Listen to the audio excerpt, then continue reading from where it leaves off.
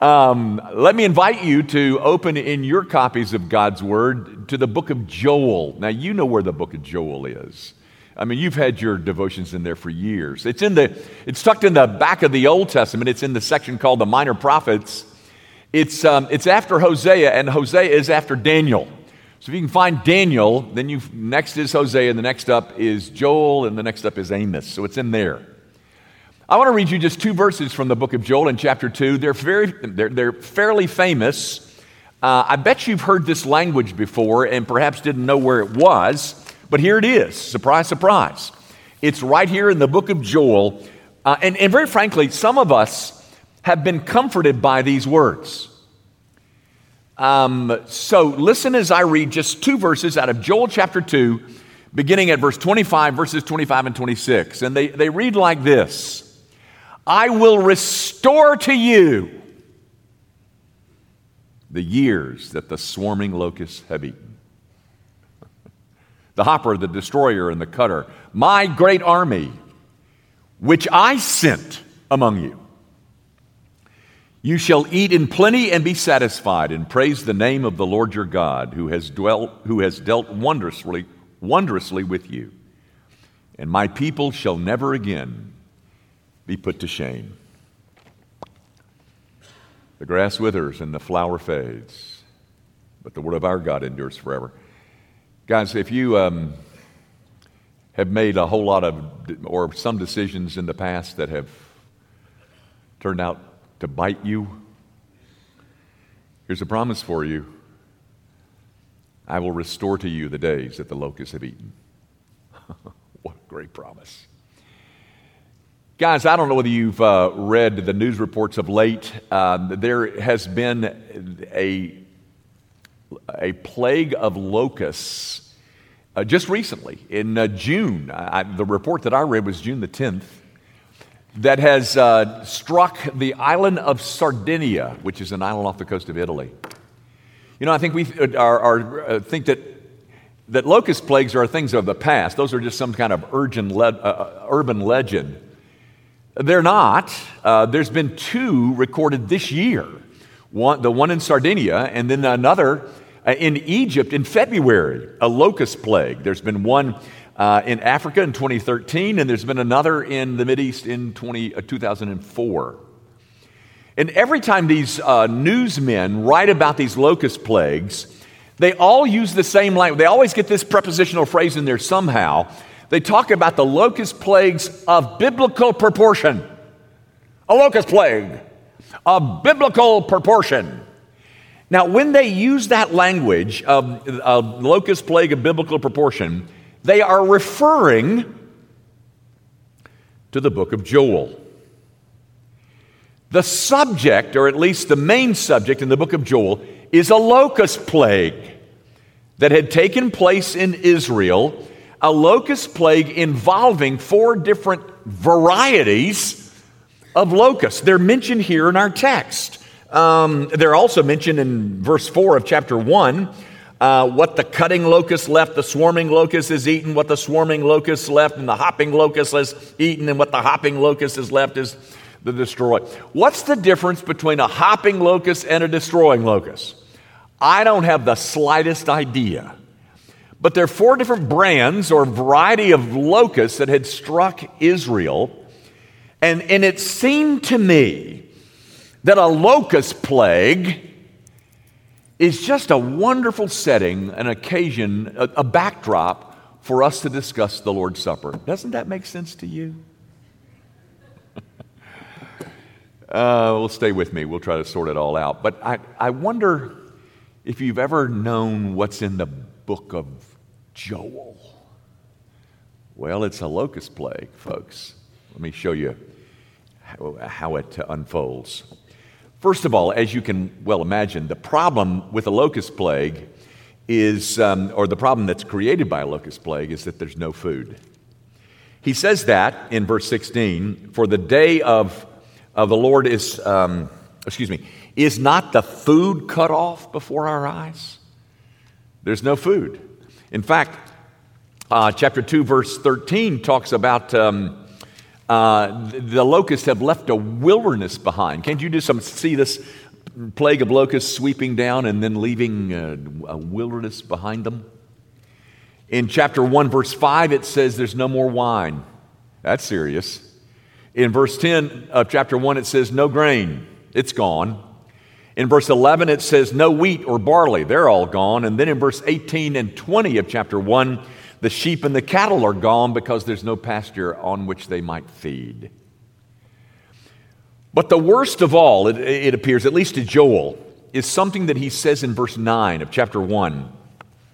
He says, the grain offering and the drink offering are cut off from the house of the Lord. The priests mourn. These ministers of the Lord, they mourn because the grain offering and the drink offering have been cut off. Folks, there is no grain offering because there's no grain. There's no drink offering that people would bring to the temple of the Lord because there's no wine.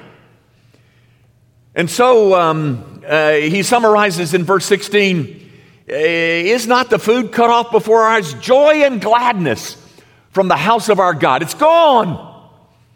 The joy and the gladness, the drink offering, the peace offering, the grain, they're all gone because there's no food. And the house of the Lord languishes because the food has been cut off. We're living in a wilderness, and there's no joy. There's no gladness any longer associated with God's people in the temple. Then God in chapter 2, in verses 12 and 13, called them to repent. There's a call to Israel to repent. Their sin has brought on this locust plague. Did you notice when I read it? This plague of locusts is my army, says God. I sent them. Those locusts do what I tell them. So God calls them to repent in chapter 2, 12 and 13. Return to me, return to me. And then in response to that, Joel calls for a fast in verse 16. Verse 15 of chapter 2. Joel calls for a fast. And apparently, the people heed that call and fast in repentance. In response to that fast, we're told in chapter 2, verse 18, that God has pity on them. Then the Lord became jealous for his land and had pity on his people. And his pity is evidenced in the fact that the devastation that the plague has caused is reversed. It's in chapter 2, verses 23 and 24. Be glad, O children of Zion, and rejoice in the Lord your God, for he has given the early rain for your vindication.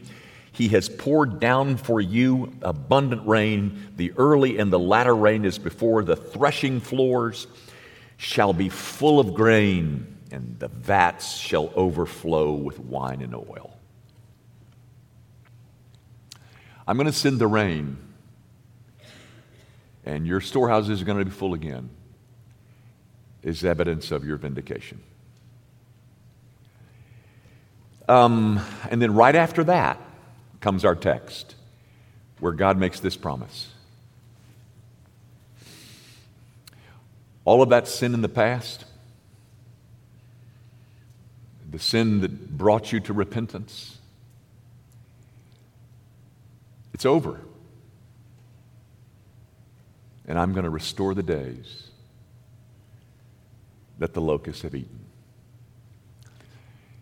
And then what is the evidence? What is the exhibition of his restoration of these repentant people? Here it is. They have plenty to eat. How do we know that God has restored us? Because the vats shall overflow with wine and oil. You see, guys, the fact that Israel now ate and drank was a sign that the Lord had once again forgiven her and restored her. Eating and drinking in the Lord's presence was an act that declared that there was no longer any condemnation, and that those gathered around those tables in Israel were restored They were vindicated in his sight. And the evidence that they were was the eating of food that God had provided. The food is the sign of his forgiveness.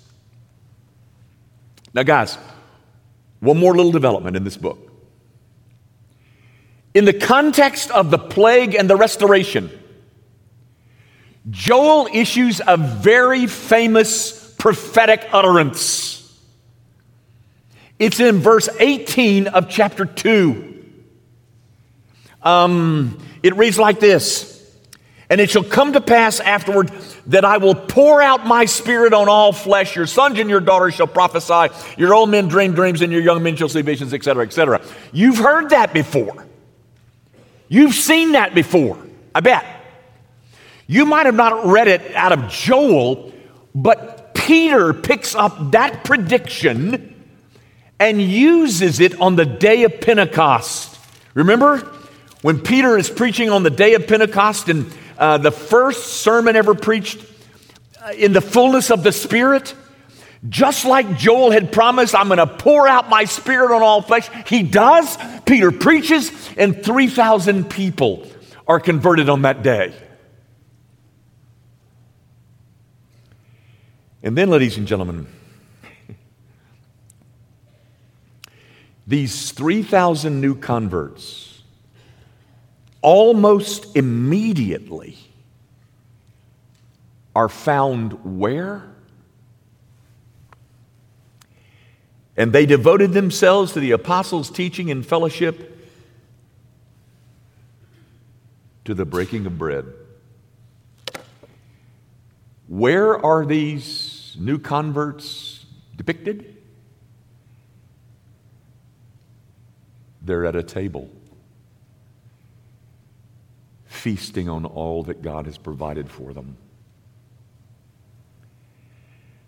Guys, the Lord had come to dwell amidst his people in Pentecost on the outpouring of the Holy Spirit. And one of the first features of their newfound relationship with God is that they gathered around a table. Folks, everything that our famished souls need is symbolized by things that are on these tables.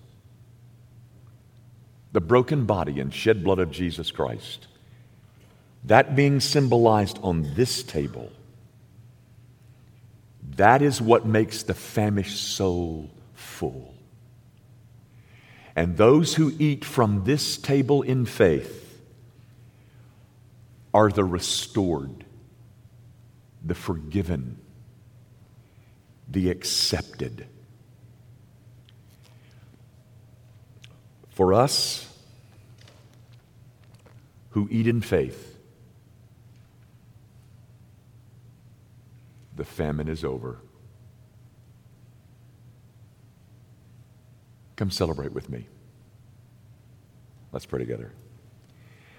Our Father, would you remind us in every small and big way that the very essence of what you have provided for your people is being symbolized in something we drink and something we eat. The broken body of Jesus Christ and his shed blood are being provided for us here at this table. Would you enable your people to eat now, to participate now, to enjoy now that which you provided for us in the midst of our famine? You provided this for us so that we might be restored. Meet us here. We ask it in Jesus' name. Amen.